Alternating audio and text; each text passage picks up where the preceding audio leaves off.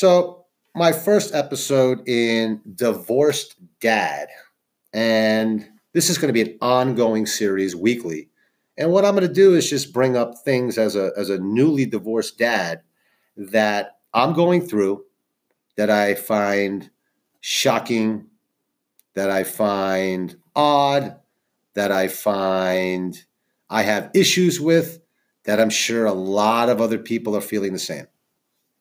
So, my first episode's really around dysfunctional child co-parenting.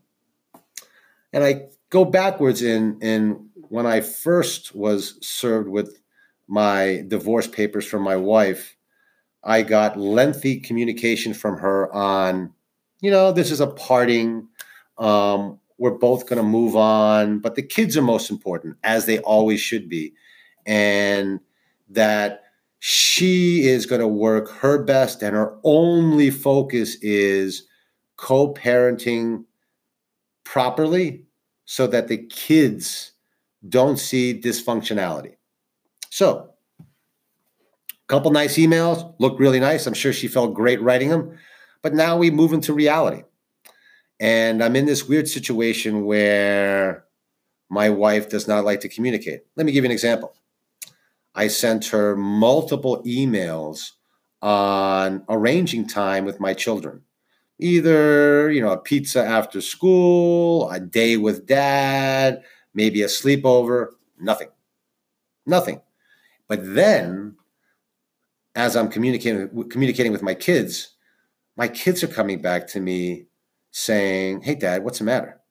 Mom said you can come over anytime and hang out with us anytime." False. Dysfunctional. So, not sure if any of you guys are having one of those two issues. Thought that's very interesting. The old don't communicate with dad, but let's communicate with the kids and make sure that the kids understand that dad's nuts and he may not be doing what I'm making up he could be doing. Get that? Making up. So then we get into what I call another layer of dysfunctionality, which is child custody payments. Now, again, I go back to trying to show my kids that we're not crazy, that even though we're divorced, we can still communicate. So my goal was, as I started to set time up with my kids, was not easy, but managed to get a little pressure from my attorney to have her communicate. Then I started to be able to go over once a week and pick them up for something, spend some time with me. Never enough, but at least allowed me to see them. And I thought this would be a great time to hand over my child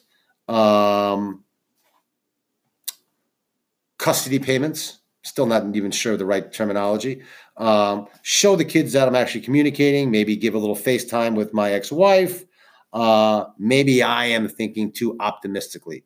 So the scene I was presented with the first 3-4 times was me literally going there, my kids coming out, her hiding behind the screen and shades in the kitchen, not coming out, but communicating through them that she doesn't want to come out. Very interesting. And I was talking through the window to her, yet she was talking back through them. Very odd, very dysfunctional. That's just me saying this. So then what I did was I started to say, okay, kids, can you give this envelope to mom?